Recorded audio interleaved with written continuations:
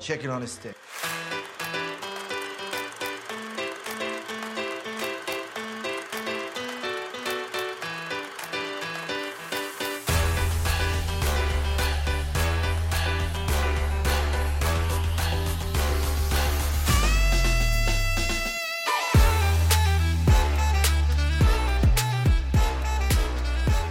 Hi, I'm Patrick. I'm Maggie. And we are Chicken on a Stick. Welcome to another episode of Chicken on a Stick. Welcome. Today we're going to be talking about the 1974 satirical Western black comedy Blazing Saddles. Blazing Saddles. Directed by Mel Brooks, also co-wrote by Mel Brooks, Andrew Bergman, Richard Pryor, Norman Steinberg, and Alan Uger. I don't know if that's actually how you pronounce his last name. Stars Cleavon Little, Gene Wilder, Mel Brooks, Slim Pickens, Harvey Korman, Madeline Kahn, bunch of people. We got this recommendation because my dad messaged me out of the blue one night saying that Blazing Saddles they were playing it in theaters. I think it was like some niche theaters that weren't entirely near us or something like that. But he was like, we watched that when you were a kid and your mom loves that movie. You guys should watch it. And I was like, you know what? That's a great idea. And we didn't really want to drive that far to go see it, but also Patrick already owned it. So yeah. We figured we'd just have a little movie night in and watch something that was recommended by my dad. And yeah. Yes. It is funny too, though. I told you already. I told my mom that we were gonna watch it, and she said, "Is it gonna be the good one or the PC one?" Yeah. Well, I mean, we'll talk about that a little bit. Qualifications? Arson, armed robbery, mayhem. Wait a moment. What have you got in your mouth? Nothing. Nothing, eh? Lyle. Gum. Chewing gum online, eh? I hope you brought enough for everybody. I didn't know there was gonna be so many.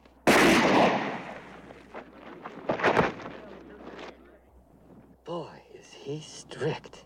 Gotta get in there close and find out what's happening. There's our ticket.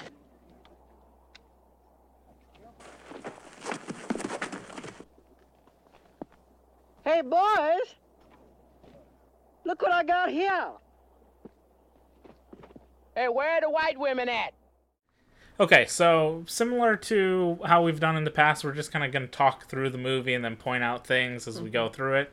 One of the first things I want to say is I watched, through the Blu-ray that I own, I watched the commentary, Mel Brooks' commentary. It's a weird sort of commentary because it's not a full length of the movie. It doesn't even really seem like he was doing a commentary. Like I feel like most directors sit down and kind of watch the film and like commentate while kind of watching it at the same time. Whereas this was very much, almost certainly, like some interview he did or something where he was just sort of talking at length about the movie, because it lasts... What part does it go up to?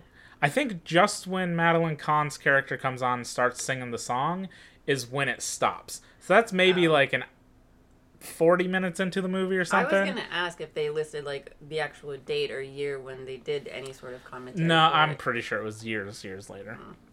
So it's just like him sort of talking and saying things. And I watched that, and then it also had a sort of like a making of documentary thing, a real short thing where they talked to Andrew Bergman and a couple of the other people, like actors who were in it and stuff. And the funny part is Mel Brooks gives two different stories about how he came to be the director of the movie. Really? Because this wasn't a thing like some of his other movies where he was there like from the very, very start. Andrew Bergman wrote a script that was originally called Tex X, about a black sheriff who goes... It was called Tex X as a reference to Malcolm X, but because it was a Western about a cowboy, Tex is in, I don't know, like Tex Avery or something. Right. And then the X, obviously, the Malcolm X sort of reference. So the Mel Brooks at one point does say sort of the bare bones outline was there, and it was a good idea. He was pitched that it was basically 1974, or 1971, the year that he was like attached to it, but modern thought and perspective on race relations and stuff, but back in 1871. Right. And he loved that, so he got on board. He talked with the studio. He wanted to kind of have carte blanche to kind of sort of do whatever he wanted, and he told them, like, look, I don't direct things unless I'm writing them, so that's why he's co-writer. He brought in Richard Pryor because they thought that they needed a like prominent black voice, and at the time Richard Pryor wasn't like big famous. He was doing the stand-up scene. Right. He was known through that. Mel Brooks somehow knew him through that, and they brought him in as a writer. And Mel Brooks does state that, funnily enough, Richard Pryor wrote most of the Mungo scenes, and Mel Brooks wrote most of Bart's scenes, the lead character scenes. That is pretty funny. That's pretty funny. So there's 5 of them. They basically said they like showed up at somebody's house, sat around, did like a writer's room thing where they all were just riffing off of each other and evolved the script that way. Probably one of those like late night things, just like all of them hanging around, like having cigars or smoking and something, and just go until 2 a.m. And I think you can tell, especially compared to some of his other works like History of the World Part 1, where like what parts exactly are like, okay, that was a Mel Brooks thing. Right. Because especially like towards like how the movie basically ends feels very similar to in vein to like History of the World Part 1, where things sort of like meld into other things and the real world and whatever sort of stuff, which is kind of hilarious. The movie also was nominated for 3 Academy Awards. I think that's awesome. It did not win any of them. That sucks. But hilariously enough, and I'm sure we'll talk about her when we get to her, but Madeline Kahn was nominated for Best Supporting Actress, I think. I don't believe it was Best Actress. I think it was just Best Supporting Actress. Although it could be Best Actress since she's the lead. Best in that movie. It was Best Supporting Actress. Obviously she didn't win, but that's sort of rare. Because it's a comedy. Right. So that's interesting. And it was very male heavy, like very male led. Yeah. So like her being able to stand out that much, I think was just perfection. Yeah, and there's the movie's crazy. So my history very briefly of the movie is the first Mel Brooks movie I can think for certain that I know I saw was History of the World Part 1. I very vividly remember the first time ever seeing that, the scene where people are going up to the window to get like say what their job is and get paid, and Mel Brooks is like, I'm a stand-up philosopher, and she's like, oh, a bullshitter. And like small things like that I will quote randomly and stuff throughout the day. That one I remember tons. And then I don't know that I ever saw Blazing Saddles until I sort of really started my movie collection watching journey, and I bought it and watched it. Early on. I'd known of it, but I don't think I had ever seen it before.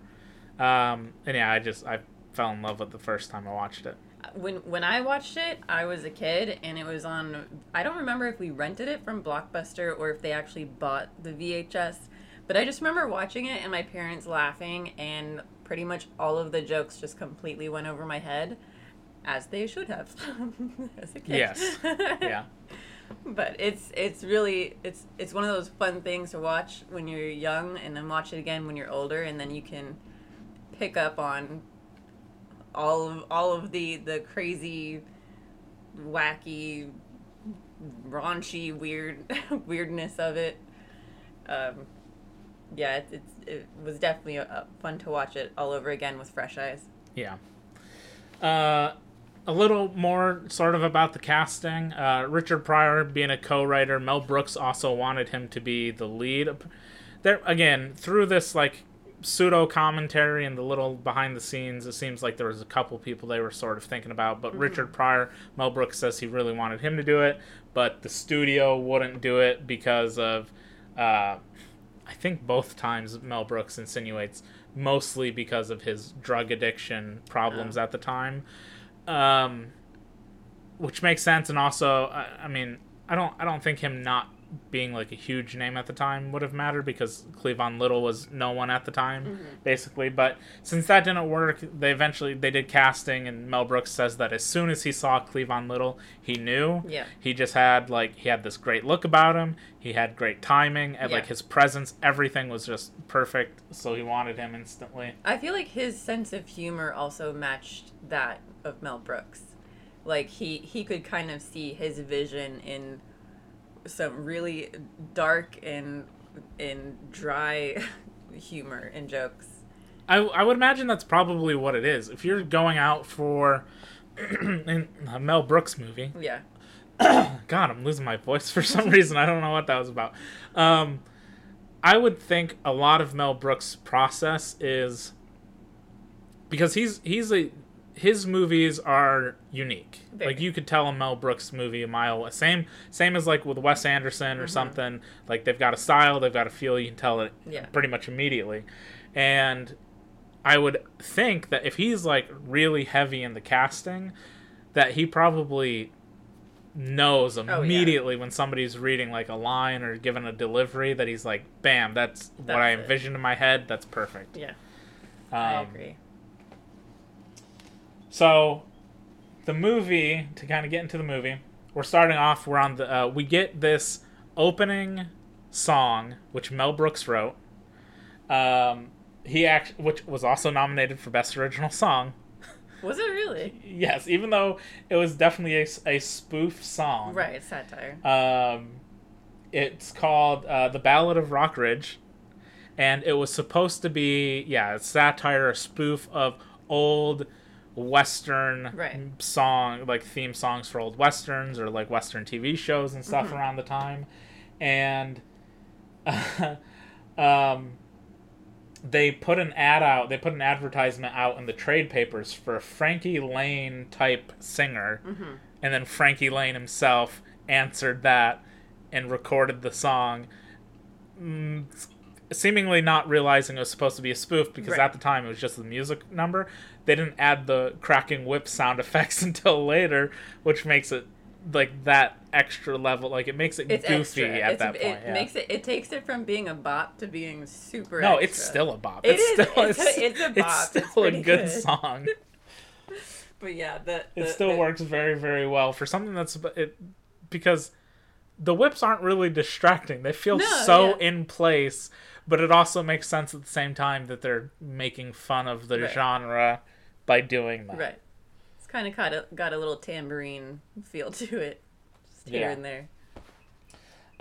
So we open up, we're seeing the American Railroad being worked on, and we're seeing what was... I guess I should probably preface this before we kind of get into this movie. This movie is full of a lot of words being used that are not good words, not nice words. They are not nice words, and they are not appropriate words. But it's one of those situations where it's being used in...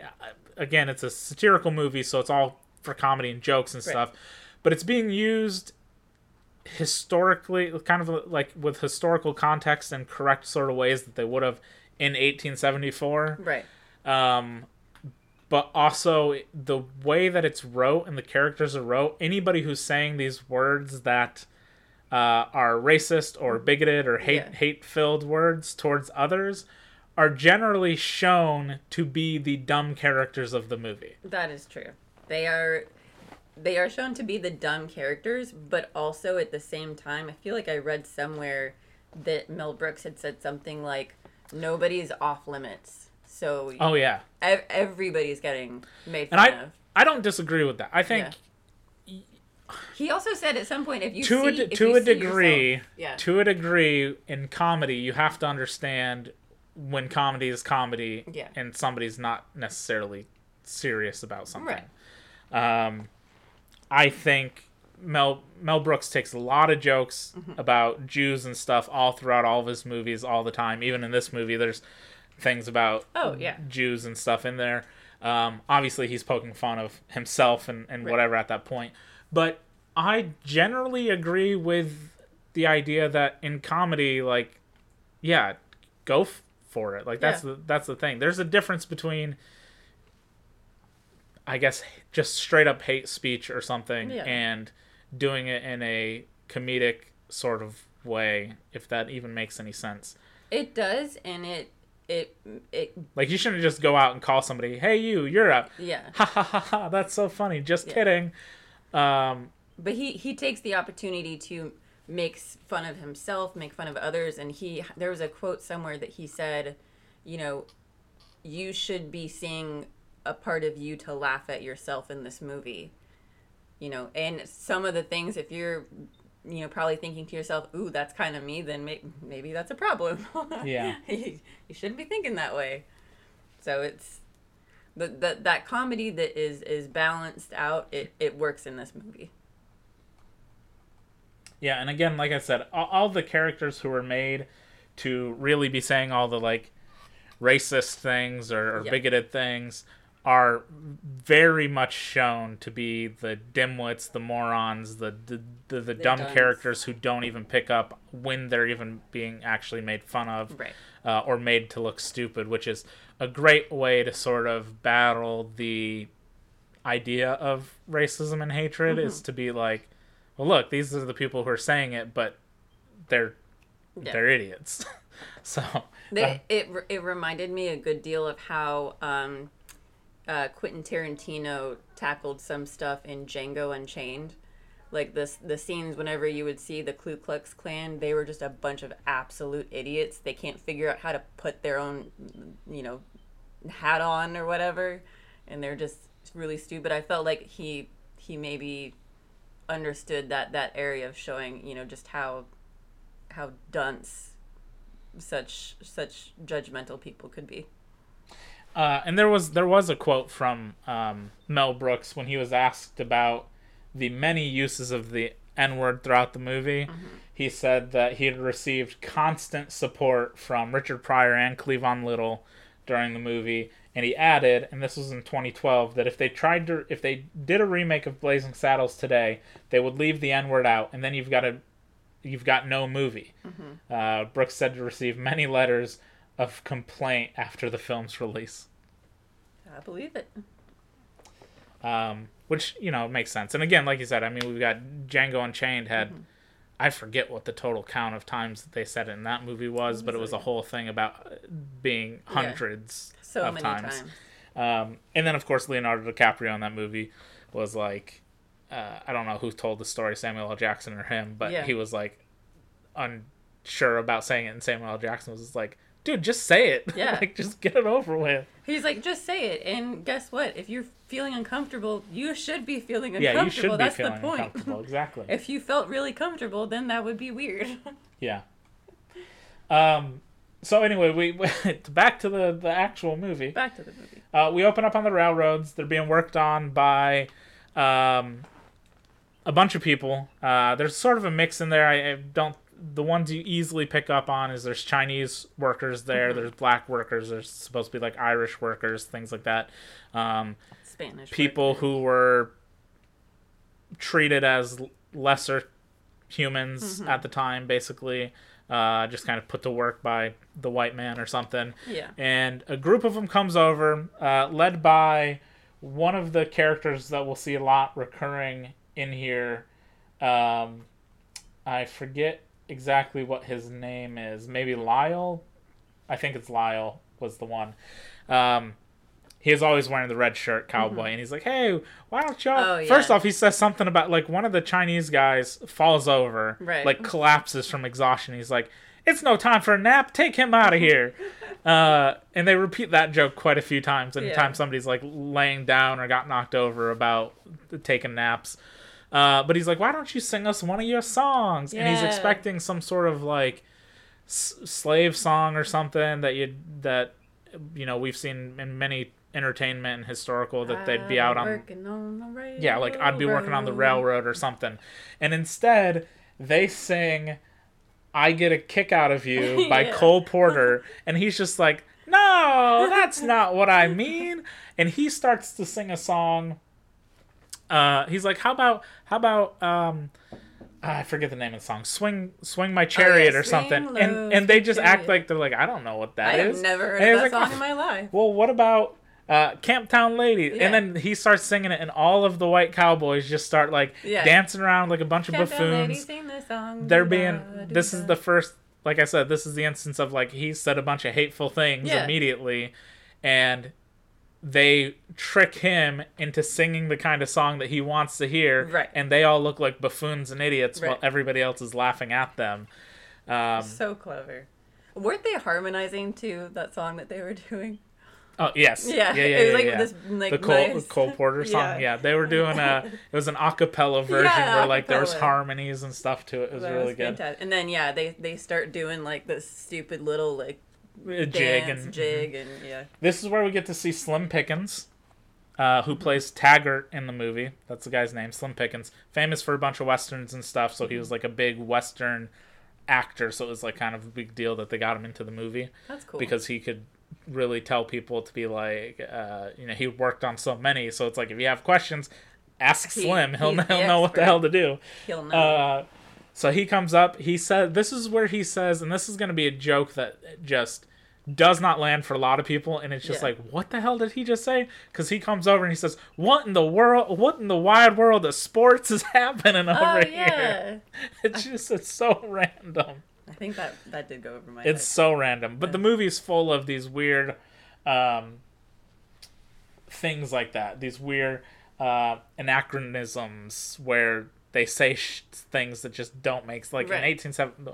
Wide world of sports. What? That's not a thing, but that would have been a thing in like 1974. They're like little tiny inside jokes for people that have that kind of sense of humor to catch it. Yeah. So once they all calm down, he says, Taggart says, "Get 2 of these boys." He doesn't say boys, but he says, "Get 2 of them and get them to take the hand cart and go down the rail and whatever." So he picks Bart, the main character, or who becomes the main character, and his friend Charlie, I think is what his name is. And Bart walks up to Lyle before that, and he goes, "Excuse me, he said 2 of these people. I'll have you know, my mother is Dutch." That's right. My mother is Dutch. But he doesn't care, and he's like, "Just get out of here." Yeah. And as they're going, they start to sing "Camptown Ladies," Right. as like another joke towards them. That's so funny. They take the handcart up. They run. They don't get super far, but they run into, and all of a sudden they get stuck, and they're like, "Is it me or is the world rising?" And they're sinking into quicksand. And Taggart and Lyle show up, and they get a lasso. Yeah. And you think they're gonna go and save the guys, but instead they lasso the handcart and pull that out of the quicksand and leave the other 2. The handcart's important. Yeah, they got to pull themselves out. Once Yeah. they pull themselves out, Taggart goes, "Why are you just laying there for? You've had enough rest. Let's get back to work." He just fought for his life. Yeah, they just literally had to pull themselves out of the quicksand. I don't know about anyone else, but TV and movies made me think that I would come across quicksand a lot more than I have in my life. You're not the first person I've ever heard say that, but I've never thought that, but I've also never like traveled to any of the areas that any movie has ever showed quicksand ever be. I guess. I don't know. But I've also learned, you don't panic.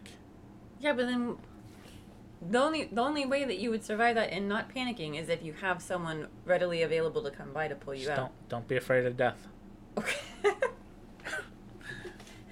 Welcome the sweet release. Except the sweet release of death. So they get out. Wisdom from Patrick. Yeah.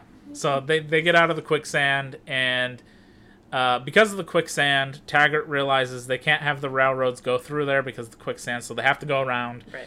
And he goes to tell the governor, or I guess technically the attorney general is who it goes to, Hedley Lamar, is the Attorney General, and they realize they got to reroute the railroad. It's going to go through this town called Rock Ridge, Right. which means Rock Ridge is going to become very successful because technically it could be a stop where Right. you'd sell all the land to make money from the government, things like that. So he comes up with a scheme of, let's try and get all the townspeople to leave. I can buy up the land, make profit. So he gets Taggart to bring his men to go through the town, cause trouble, kill the sheriff, Yeah. pillage, murder, wreak havoc, that sort of thing, and they do. And it seems to be sort of working, but instead, the people, instead of leaving, they have a little church service. I actually love this part, and I didn't notice it until we were watching this time. When we're introduced to Rock Ridge for the first time, there's like a musical number that's going. And we're seeing like clips of Rock Ridge.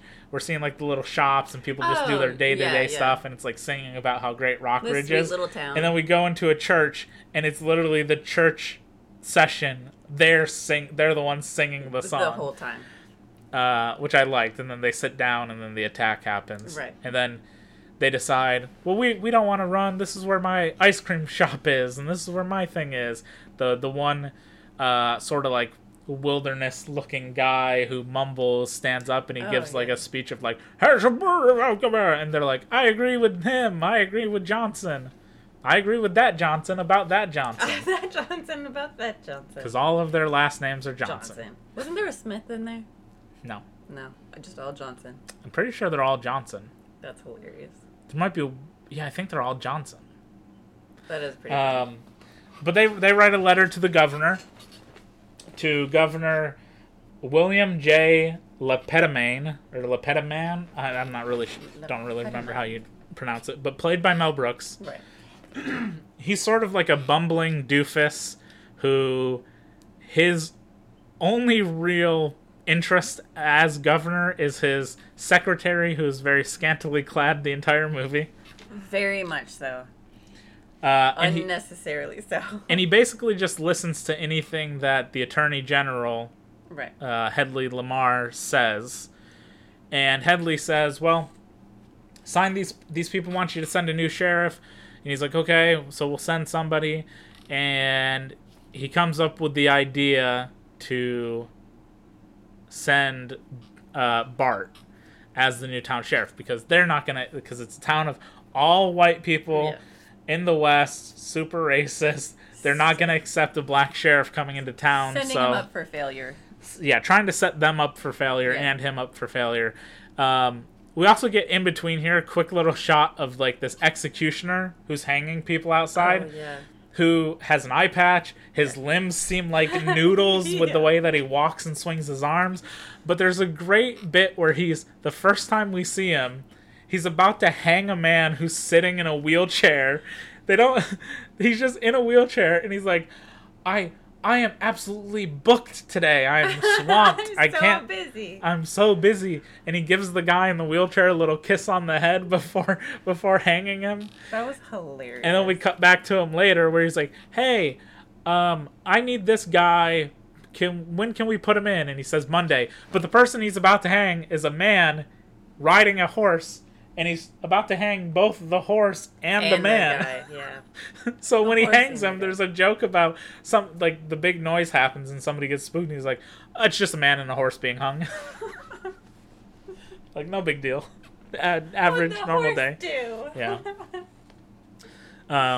So they get Bart out of being executed. Yeah.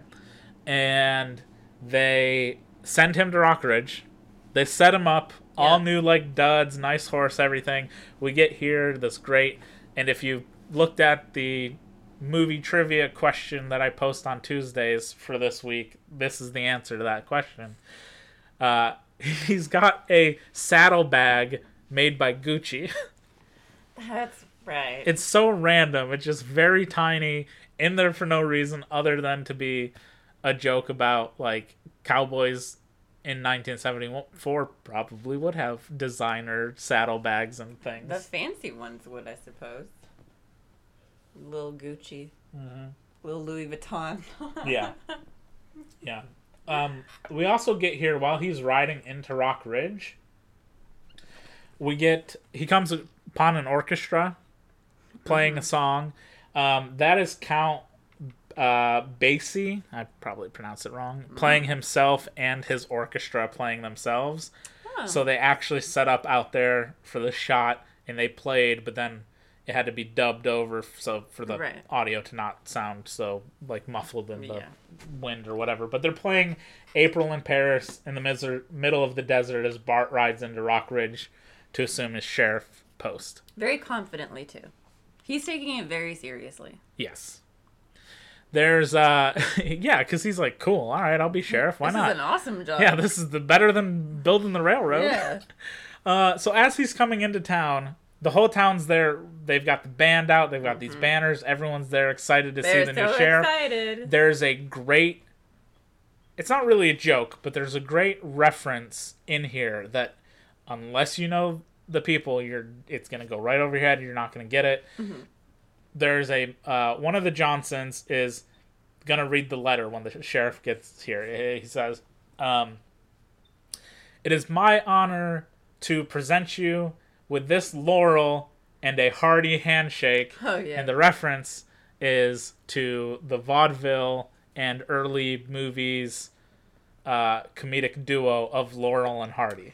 Oh, yeah. So that's why it's very clearly extend this laurel and Hardy handshake. That's very cute. Which is a nice just little reference to Laurel and Hardy. That's a fun little nod. Yeah. So basically he gets into town. The mumbling guy on the roof tries to tell him that he's black, but he keeps getting cut off by the church bells. Yep. And when he gets there, everybody is like shocked. They're terrified. People are like, they roll up the banner. Yeah. Everybody's just slam the windows, close the doors. Yeah, everybody's just weirded out by it. And he gets up on stage and he's starting to give a little speech, and everyone pulls guns out on him. Yeah. And he notices this, so he pulls a gun out on himself. And again, to make all of the racist characters look like idiots, he goes, "Nobody move or he gets it." And they're like, "Oh my god, he's serious. Everybody put your guns down." Don't do it. And he backs himself away into the police station. I guess, is it a police station back then? I don't know what you call it. Sheriff building or something. The pokey? The pokey. I don't know.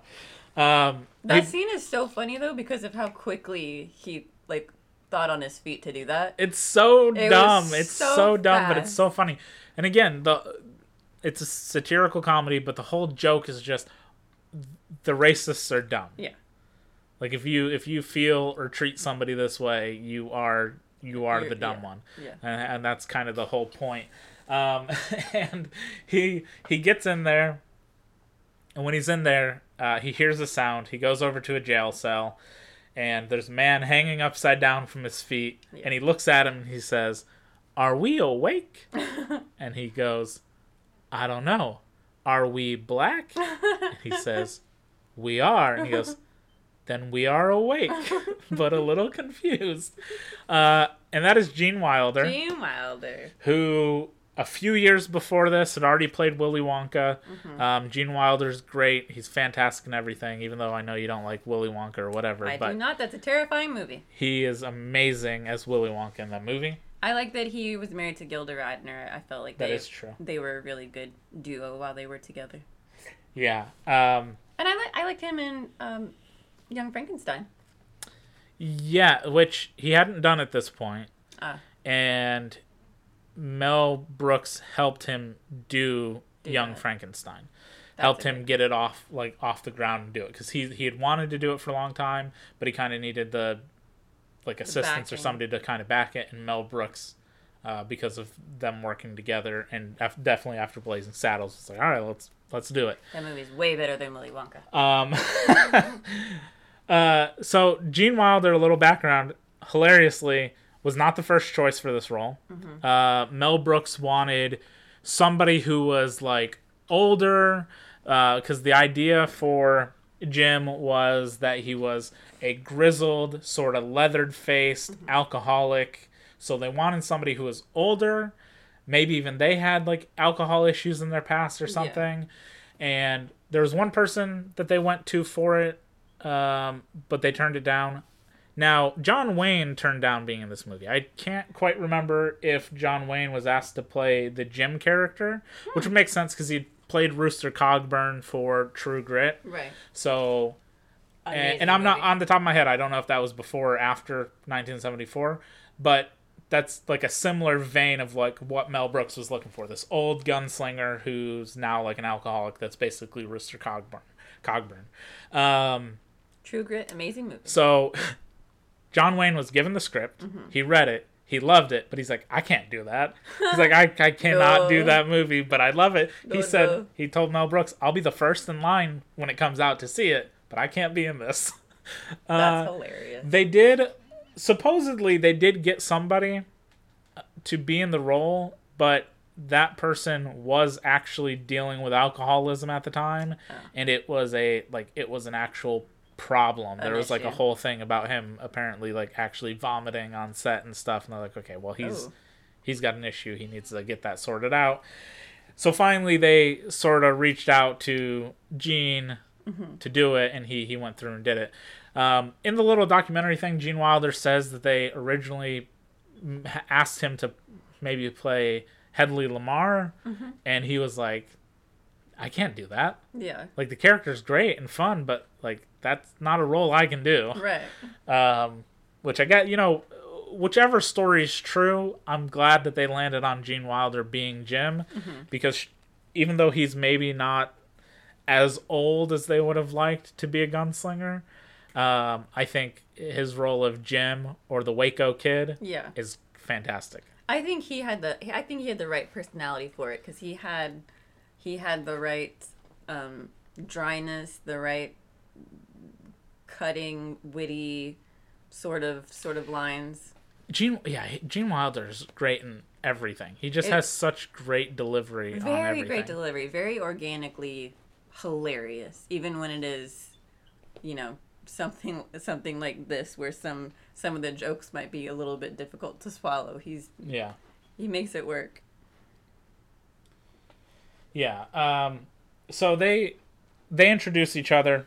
He learns that Gene Wilder is the Waco Kid, or formerly known as the Waco Kid. There's a good line where he's like, "What do they call you?" He's like, "No." He said, "My name is Jim, and my friends call me Jim." Jim. I love that. So they have a little thing where he does reveal that he's the Waco Kid, and he's like, wow, you had like the fastest hands in the West. He's like, I used to. He's like, show me your hands. So he holds up his right hand, and he's like, that looks perfectly steady, like it's not moving at all. He goes, yeah, too bad that's not the one I shoot with, and picks up his left hand, and it's shaking wildly.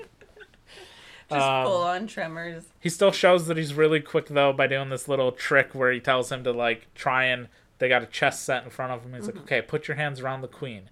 When I say go, you try and close your hands. Yeah. And he says go, and he closes his hands. He's like, oh, I got you. And then Bart opens his hands, and nothing's there. Yeah. And Jim reaches into his holster, and the queen is just in his holster. That's so silly. It's like the most extreme version of like a gunslinger, fastest hands in the West you can think of, where his hands are so fast, you literally don't see him move. Where, like, in a serious movie, they would play it off as, like, such a cut scene. In this, pointing fun of that. That is really funny.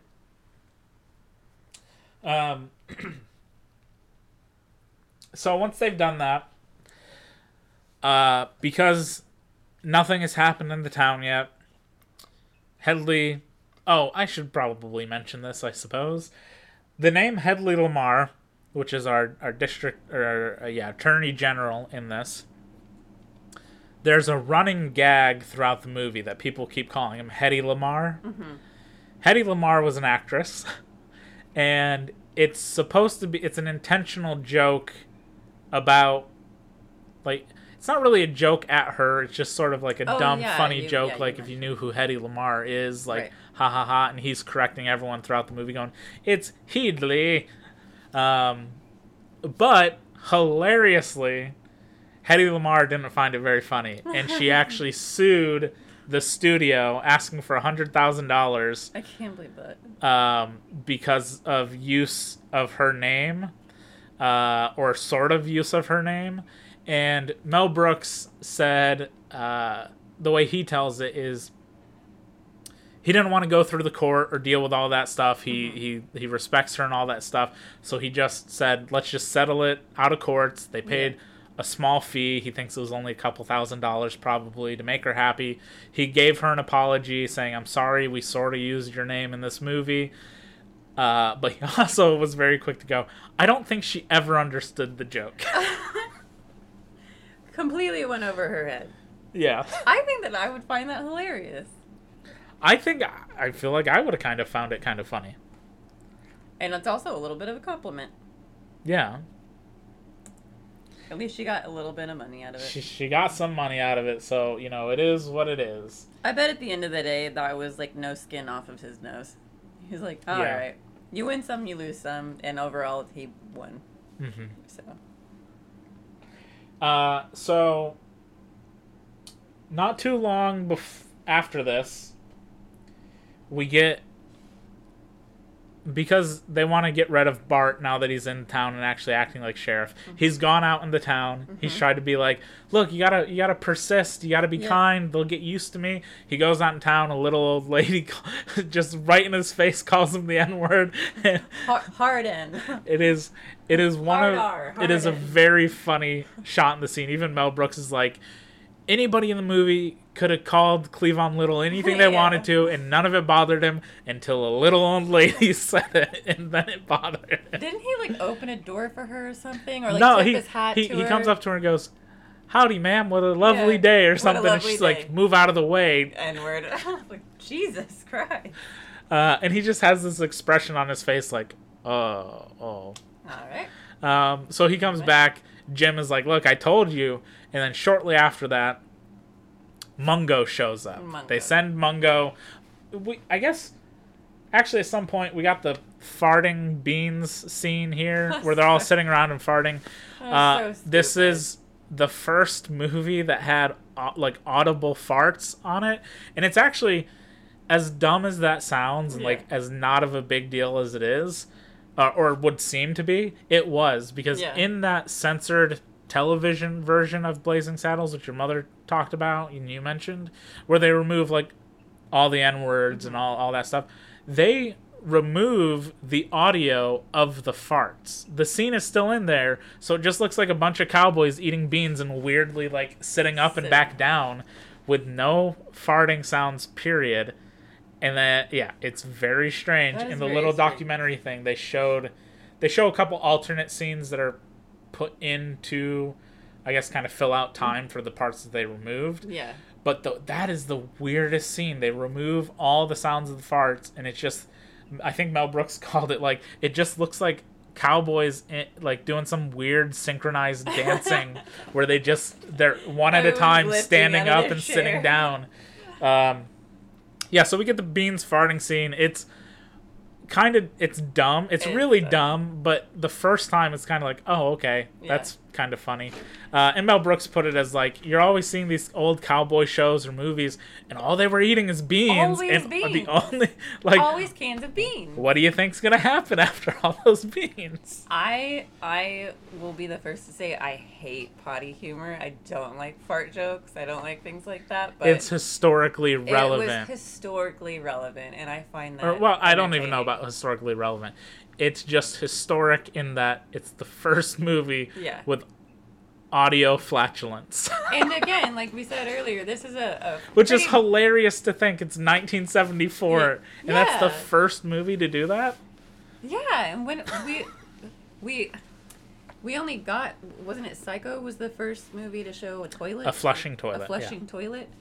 That was 1960. 1960. Yeah, it's funny too.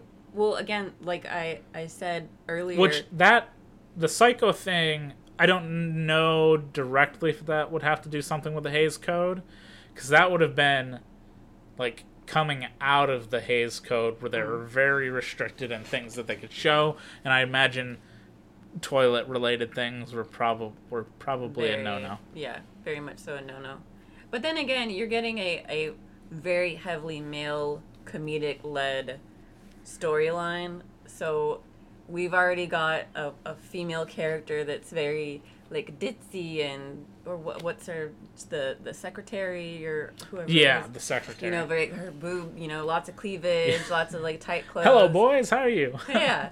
You know, you're getting that, and you're getting fart jokes, and you know, it's just it's like boy fun. We forgot to mention the harumph. Harumph. Yeah, the scene where he's in there signing all the papers. He's like, harumph, and they all go, harumph, and he goes, I didn't hear harumph out of that guy. And he's like, give the governor a harumph. And he goes, harumph. Harumph. And they get the little like paddle ball things, and he tries Oh to my play with one of God. them. And he's like, the thing's warped, and Headley It's picks it up and broken. goes, he just hits it a couple times and goes, you're right, sir. That was so funny. So stupid. I mean, it is very, very funny. That was Mel Brooks so plays really funny. well. Not able to hit a paddle thing. Yeah. Which, by the way, did you play with those as a kid? Yes. Okay, me too. Yeah, who hasn't?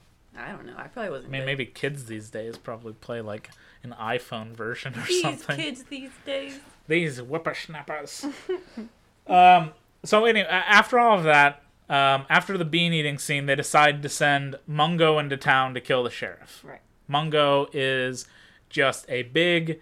He's kind of, on first glance, he is just sort of the muscle, no brain, brawn, no brain sort of character. He looks kind of dim-witted, but he's really strong.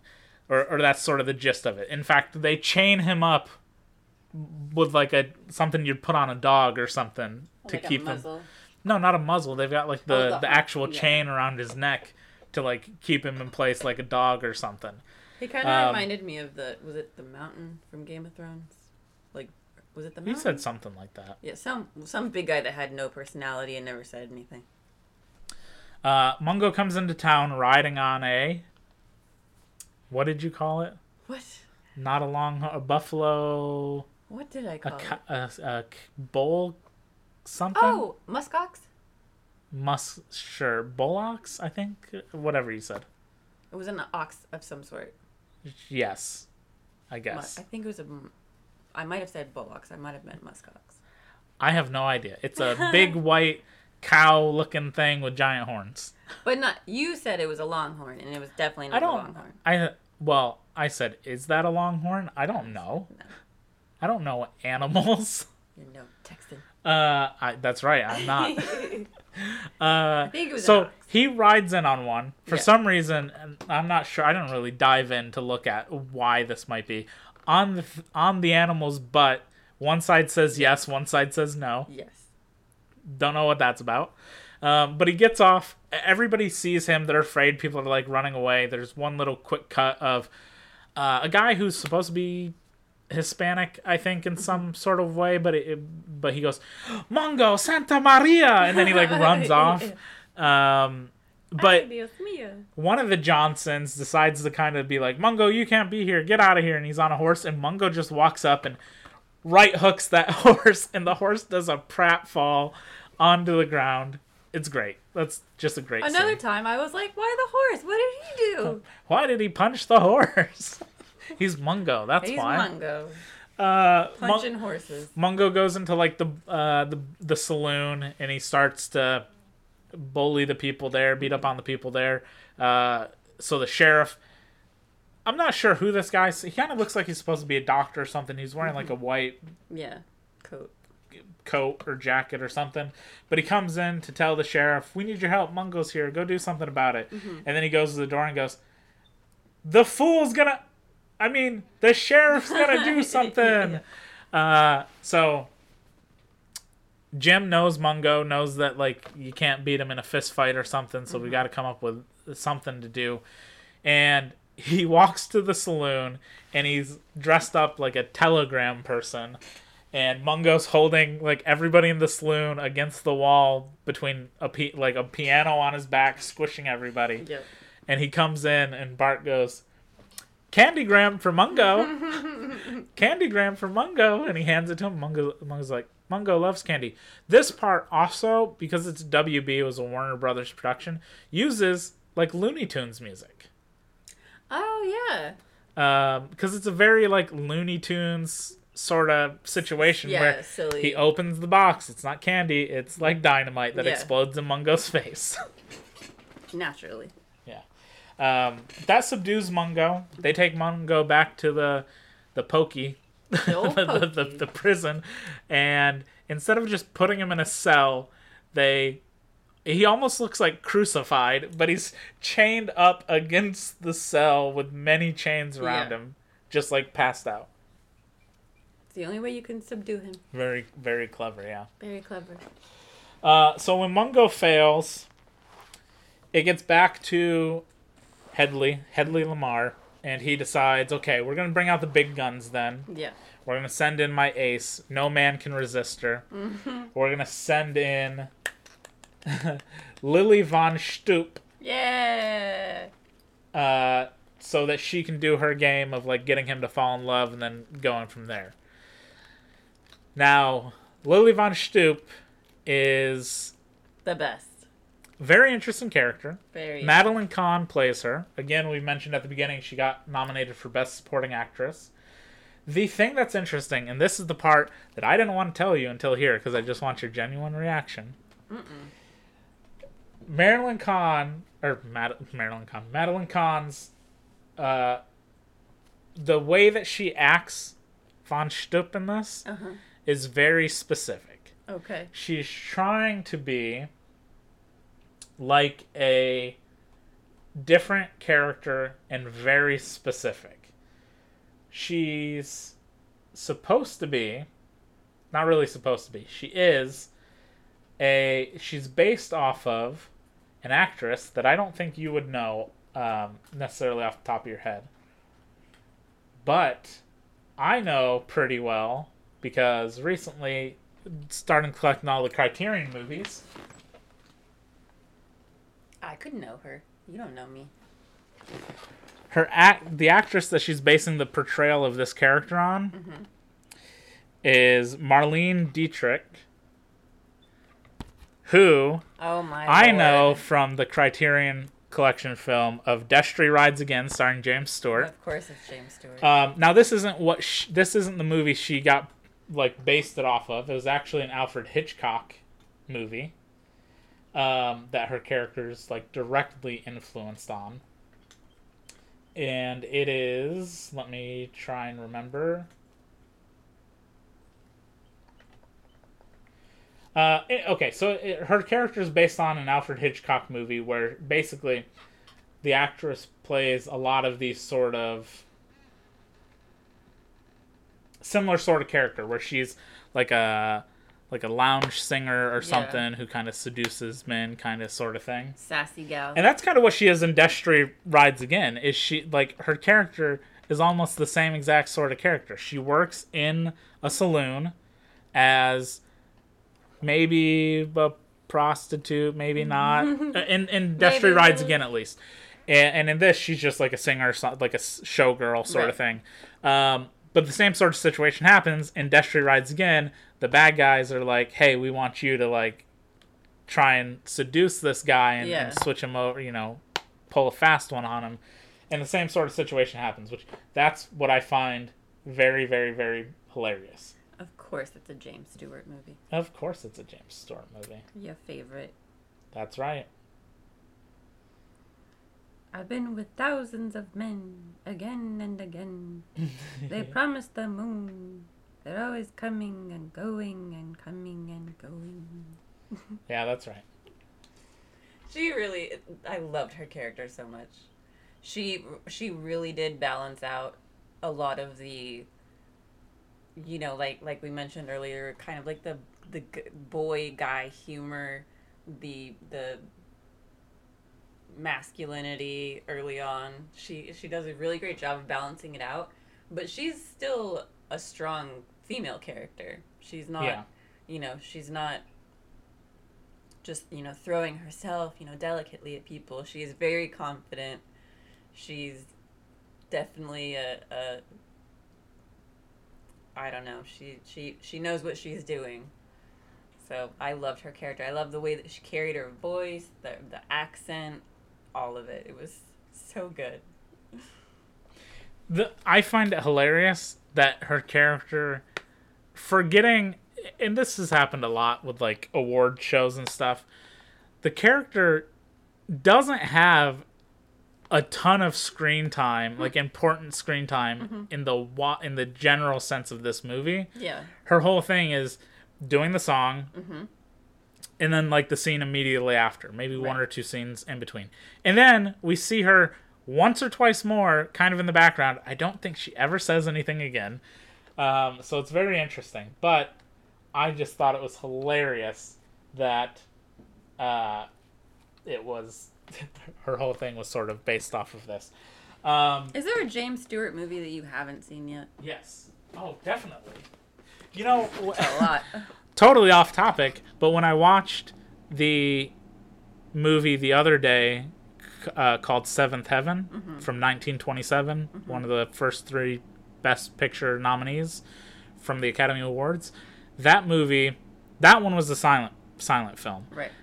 It was remade in 1937, starring James Stewart. James Stewart. I have Of not seen course that it one yet. was. I've seen the original Seventh Heaven, but I haven't seen the James Stewart Seventh Heaven. And there were a couple other ones. I haven't watched Vertigo yet. I watched the TV The show Alfred Seventh Hitchcock Heaven one. in the 90s. Yeah, I don't think that's related at all. I think so. When I first saw it, I thought perhaps, but there's definitely no relation. No, not so much.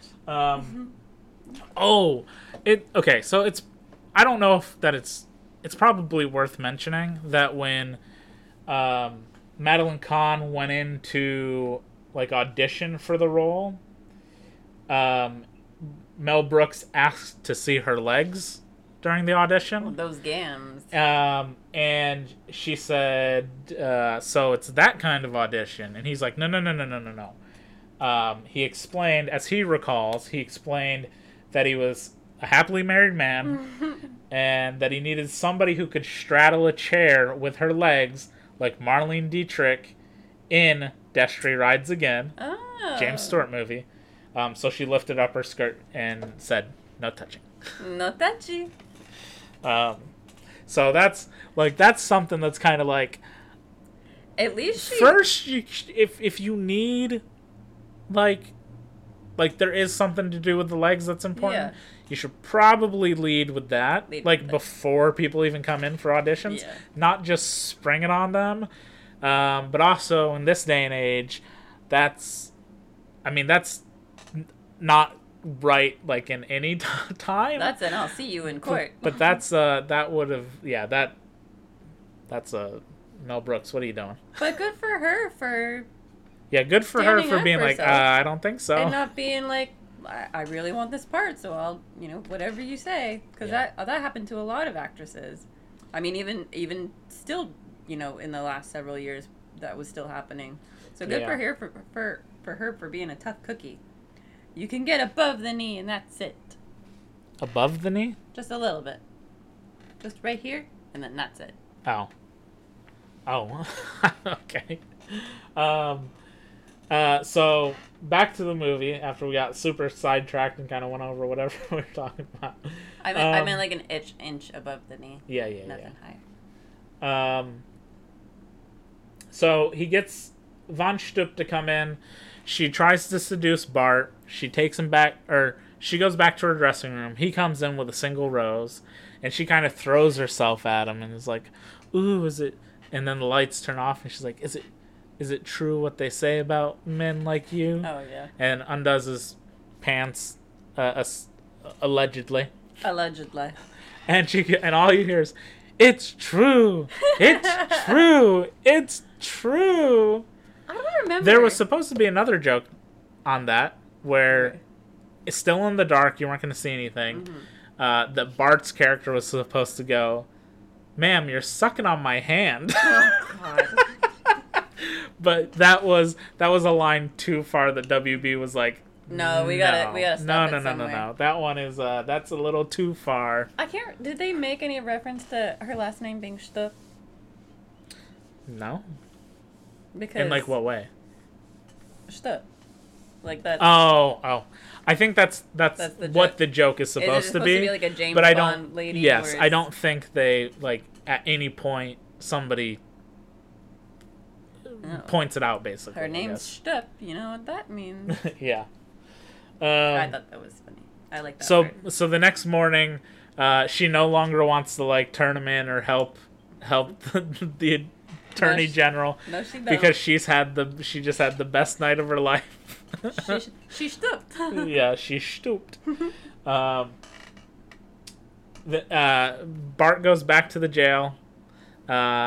Says he had a great night with her. At that point, Mungo like wakes up and just easily breaks out of his chains. And this is where Mungo delivers a line that again was wrote by Richard Pryor, where Mungo basically says, "Mungo just pawn in game of life."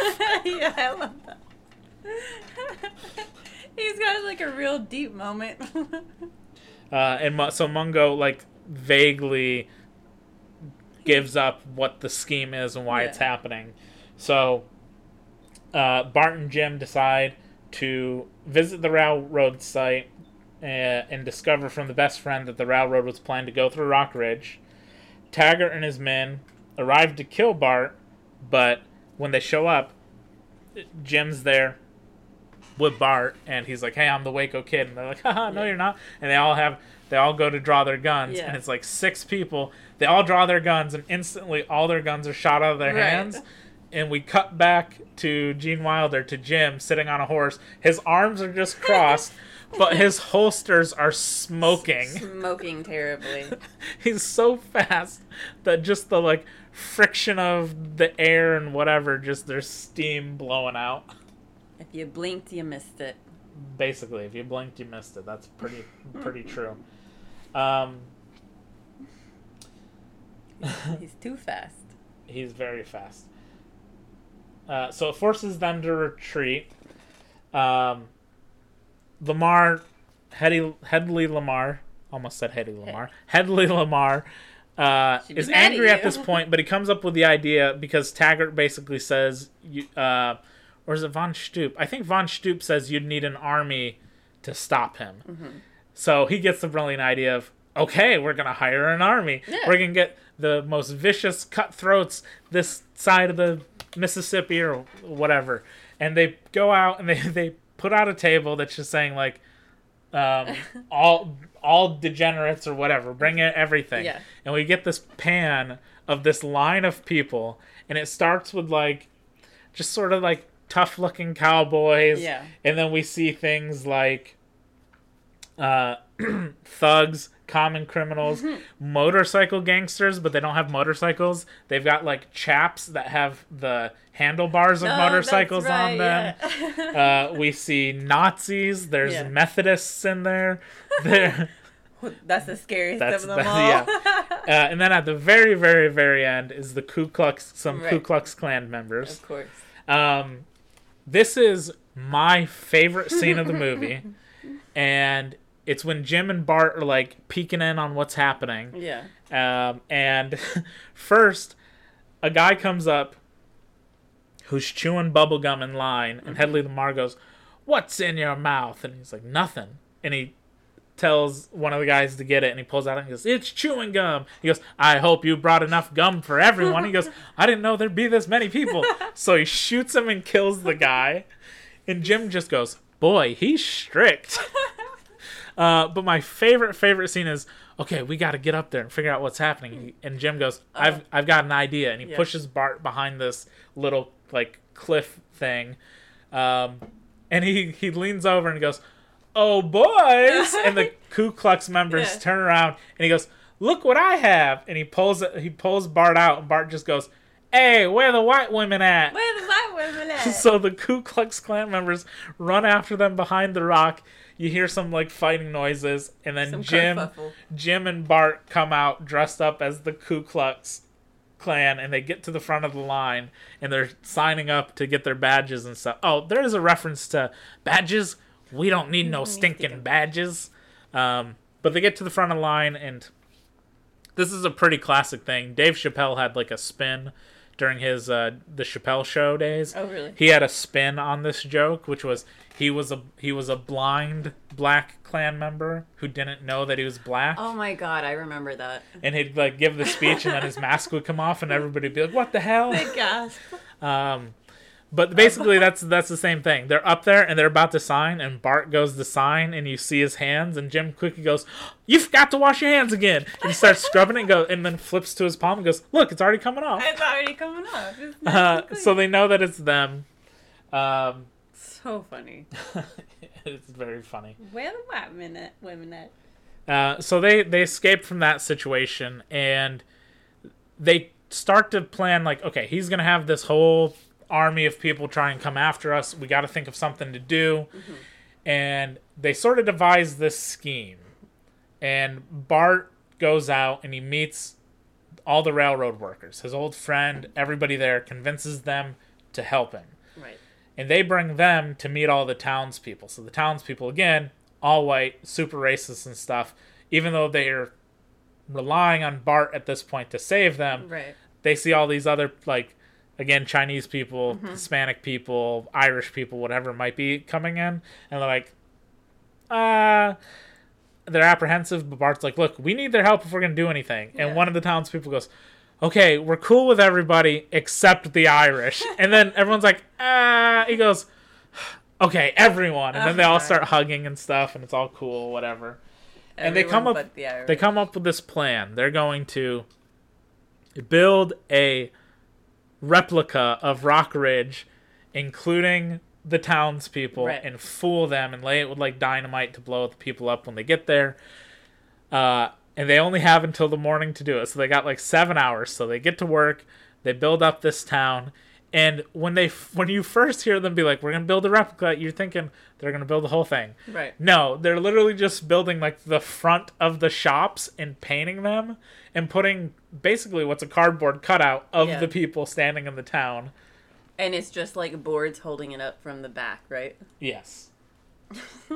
And they do decide during that they need a little extra time to finish it up. Mm-hmm. So Bart and Jim and Mungo go to buy time. They go out into the middle of the desert on like the pathway that they're coming from, and they build a toll booth asking for 10 cents to pass by. And there's the great bit where they stop at this toll booth. They don't go. They could just literally go around it, but they just stop. And he goes, "Does anyone have a dime?" And he goes, "Ah, shit! Somebody's gonna have to go back and get a shitload of dimes." And they come through the toll booth one at a time, putting in 10 cents. Again, could just go right around it. There's nothing stopping them. But they all, again, that's the whole point. Is the bad guys to this. The bad, racist, terrible people are just so stupid that they fall for these dumb things. Oh, that's so funny. The Raiders attack the fake town. Nobody notices that it's a fake town, that the people there are fake, that everything's fake. And then they dynamite the town. You see some horses in the background fly like 50 feet into the air. Again, really unfair to the horses in this movie. Oh yeah, the dynamite, like in all good movies, the dynamite plunger doesn't actually work, so Jim has to shoot it. Of course. But still, horses flying 50 feet in the air, because, of course. And then a brawl breaks out. The townspeople come in, and they start fighting who's remaining. We get the great shot of the one lady in the town punch the guy through the window. That was the old lady that used the N-word, No, right? not the old lady. The one who... She delivered a speech where they wrote a really strongly worded letter. Where she's like, "I'm not used to public speaking," and then she basically starts screaming. I forgot about that. She punches the guy through the window. We get to see the old ladies being held back by one guy and getting punched in the gut over and over again. And then she goes, "Have you ever seen something so despicable?" or whatever she says. Too funny. The brawl keeps going, and then it gets. This is where it feels like very, very Mel Brooksy, or even like Monty Python and the Holy Grail sort of does this thing in their final act too, where in Monty Python, as they're crossing the bridge and they're going, all of a sudden police show up and start arresting them, and there's like riot police and stuff.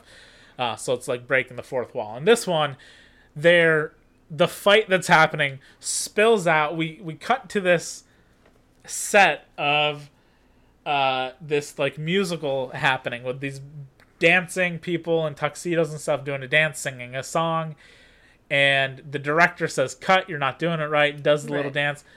Dom DeLuise. That's right. Is who plays the director here. Oh, I loved him so much. Yes, he is great. Yeah, Dom DeLuise. All dogs go to heaven. Yes. Yep. And when he's doing that, Taggart walks up and he goes, "Who the hell are you?" And he goes, "I work for Mel Brooks," and punches him in the face. Yeah. And then the cowboys show up and they're all punching and beating each other up.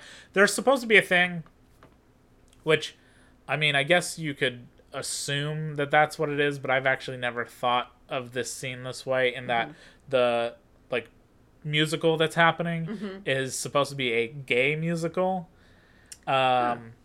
Again, I've literally never thought of it this way, but in reading this and looking into it, that's how people reference it.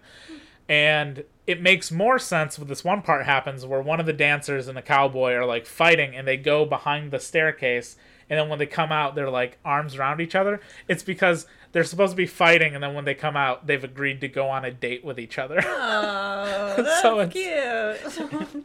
It's so weird and goofy. It is goofy.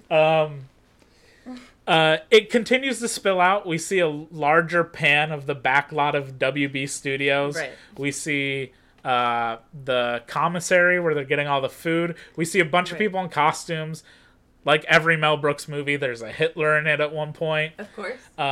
The fight spills out in there. There's a huge food fight going on. We see Hedley Lamar walk out of the bathroom and just mouth, "What the fuck?" What and then he the goes fuck? back into the bathroom, comes back out with a pie in his face. Decides, "I'm getting out of here again." Yeah. There's a little tour going through the studio that goes in and then comes out Yeah. with food all over them. I took one of those tours At Universal. at Universal. Yeah, I didn't get any pie in my face. Unfortunately. Shame. I know. It spills out from the studio at that point. They literally come through the front of the studio, spilling out on the street. Hedley Lamar gets into a taxi and says, "Get me out of here." And then Bart comes riding on a horse and chases him down. It gets even more like meta fourth wall breaking in that Hedley I Lamar love it. goes to a movie theater, pushes some kids out of the way, pays for a ticket to the movie, tries to say student discount, and the person's like, "Hell no, you're way too old." No. He gets shoot, what kind of candy does he buy? It's like jujubes or something. It is, because it's not popcorn. It's Raisinets. He gets Raisinets, that's what it is. He gets some Raisinets, he goes into the theater, he sits down, he's literally watching Blazing Saddles ending, and he sees that Bart is like coming to the movie theater, and he's like, "Oh shit," so he gets up to leave, and it's such a random small scene that's just like, even is the point of this? Yeah. To have him go to a movie theater, see that Bart's coming to him, and be like, "Oh shoot," and when he leaves, Bart's there outside waiting for him. I think it just must have been an idea that just tickled Mel Brooks to death. That I do love how breaking the fourth wall was so prominent in this movie. Yeah. I love when that happens. That just cracks me up. I think you just must have thought that would have been so silly. Right. And then, so Bart stops him outside, shoots him in the groin, to like triumph for the day. And then we basically cut back to Bart telling the townspeople that the town's safe, but he's not staying as sheriff. He's got to move on because his work is done. Right. And when he's leaving, Jim asks, "Where are you going?" He goes, he says, "Nowhere in particular," or something like that. And Jim goes, "I've always wanted to go there." and Jim's also eating popcorn from the theater. Right, of course. He gets on his horse. They both leave. They go off, sort of your typical end of a Western. These people on horseback just riding off into the distance. sunset. But the camera sticks with them and they pan over, they get off their horses, and they get into like a car that's being chauffeured off the lot. Yeah, he says nowhere special, and Jim says, I've always wanted to go nowhere special. And they ride off into the desert, get into a limousine, and it drives off into the sunset. It's so funny. And then that's the end of Blazing Saddles. That's the end. The movie is still hilarious. The movie is still really funny. It absolutely holds up. I mean, if you have issues with the language that's used in it, I mean, I can understand that to a degree, but you've got to just... There's a couple things you've got to understand, which is, one, as much as some people have discussed that they're like, yeah, you could make that movie today.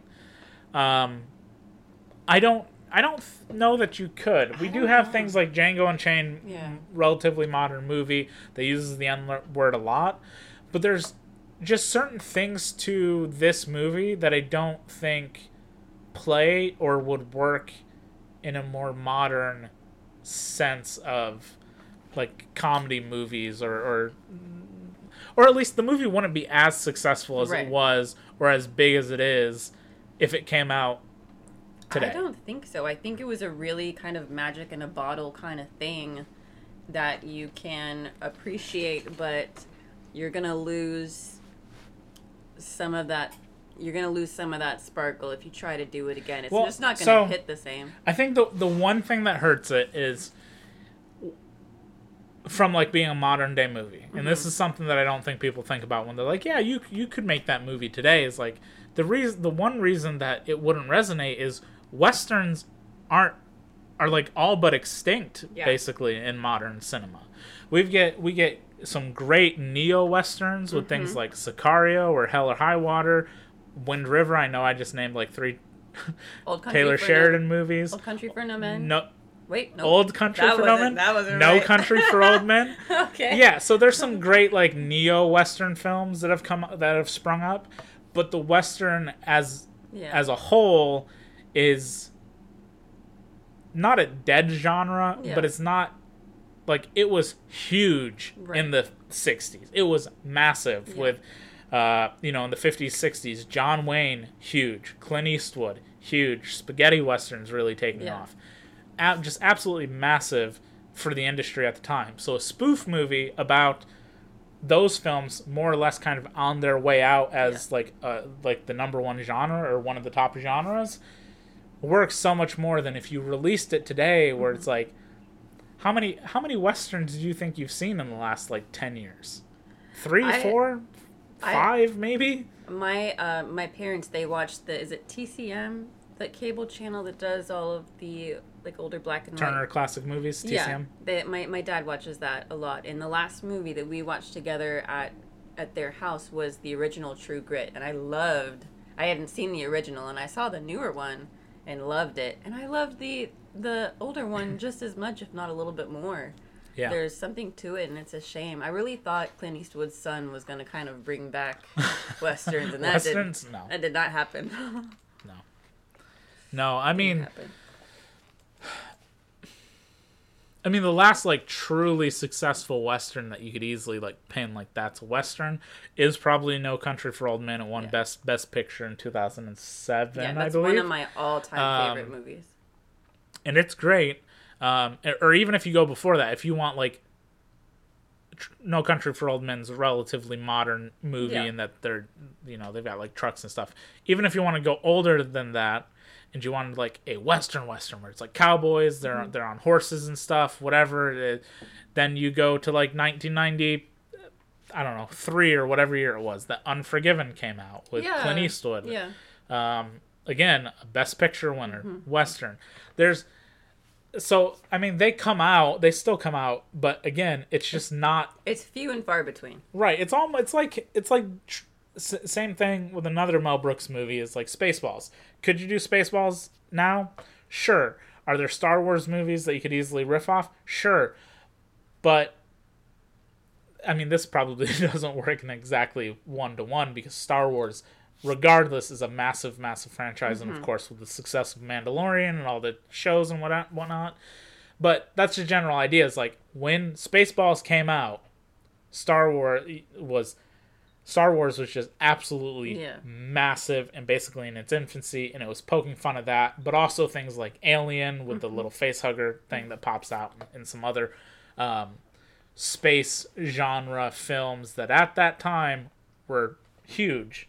So it's not just necessarily about like what would it rate, what would the studio want to cut out, would they allow these certain things, because a lot of it is relatively light, other than I mean, this movie would probably get roasted, and I would imagine that the jokes would be like the governor would be like something Trump or whatever instead, or you know, you touch it up modern things or whatever, but there'd be way more backlash or something, I would assume. Yeah, I think it's one of those things that there are just some movies that I don't think need remakes that are just, they're good to go back and revisit. And you know, I bet my parents were like so tickled at us watching that when we were younger. Like, you need to watch this, it's really funny. And then, you know, some of the jokes go over our head, but yeah, I think it's just one of those things. I think there's a lot of movies in our lifetime and growing up that are difficult to remake, even though a lot of movie studios are doing their best. But there are a lot of things that if I have kids, I want them to see the original one to appreciate it for what it was at that time that it came out. Yeah, there's just, I don't know. I just don't really know how you would do it. Yeah, I don't know. Or, well, I don't even know that I'd say that. I just don't think... I don't know. I don't even know why it's really a discussion of if you could do it this day or not. You could, sure, but I don't think you'd get the same movie at the end of the day. I don't think so. I don't think... It's hilarious. Yes, it's still absolutely hilarious, top to bottom. Everything about it's great. It's silly. It's over the top. It's fantastic. Aged well. But it's almost, I mean, the best thing I can say is it's like, here's the thing. History of the World Part 1. I think it has its moments. I don't think the movie is like amazing top to bottom. I think it has its moments. It's got a lot of good laughs in there, but it's whatever. I think Blazing Saddles is much better start to finish. Yeah. But then they did the Hulu show of History of the World Part 2. Right. And that is essentially trying to recapture the magic of the original movie, but using sort of modern things and stuff. And it just doesn't really... It doesn't hit doesn't really way. Yeah, it doesn't work this. It doesn't hit the same. It doesn't necessarily work fully. The show is... It's okay. But I would watch the movie again before I watch this, and not that I have like this deep history with the original movie or something. It's just like it feels like modern times trying to do something from then, which just doesn't really work at the end of the day. Doesn't translate. So. Well, I'm glad that we watched that. I'm glad that we got to have some good laughs. Yeah. Yeah. Yeah, this was Maggie's pick. Yeah. Done off of the suggestion of her dad saying that it's being re-released in some theaters and we should go and see it. Yeah. And instead we just stayed home and watched it. That was her pick. Basically, kind of going forward, we're sort of going to try and alternate picks for movies. So next week when we do one, will be my pick, and then back to her pick, and then back to my pick, and so on and so forth. But Blazing Saddles, fantastic movie. Check it out if you've not seen it. It's absolutely hilarious. We should lay out like 5 movies on the floor, and then let Max walk up and sniff one of them, and then that can be Max's pick. Oh yeah. You can do that on your week. No, maybe I will. Okay. Anyway, thank you for listening to this talk about Blazing Saddles. If you have any sort of interesting input or thoughts, leave them in comments and stuff if you can. Give the episode some likes, positivity, feedback is always great. You can follow us over at COAS_ Podcast, Instagram. You can find us on Facebook, Chicken on a Stick. We do a live stream every Friday on Twitch where we talk about the movie we'd seen the night before and if we think you should see it that weekend. Absolutely. Join the Discord. We do a monthly movie club. Yeah. Yeah. There's a lot of things. We post a lot of stuff and keep a lot of things. And we'll be back weekly with a new talk about whatever movie. Yeah. And we're going to start pumping out more TikToks. So. Yeah, somebody's supposed to be on that. Max. Yeah, Max. But thanks again for watching. We'll see you next week. We'll see you next week. Watch some good movies. Watch this movie. And yeah, hit us up. Yeah, hit us up. Hit us up. Hit us up. I want to reverse that. Too late. Goodbye. Bye.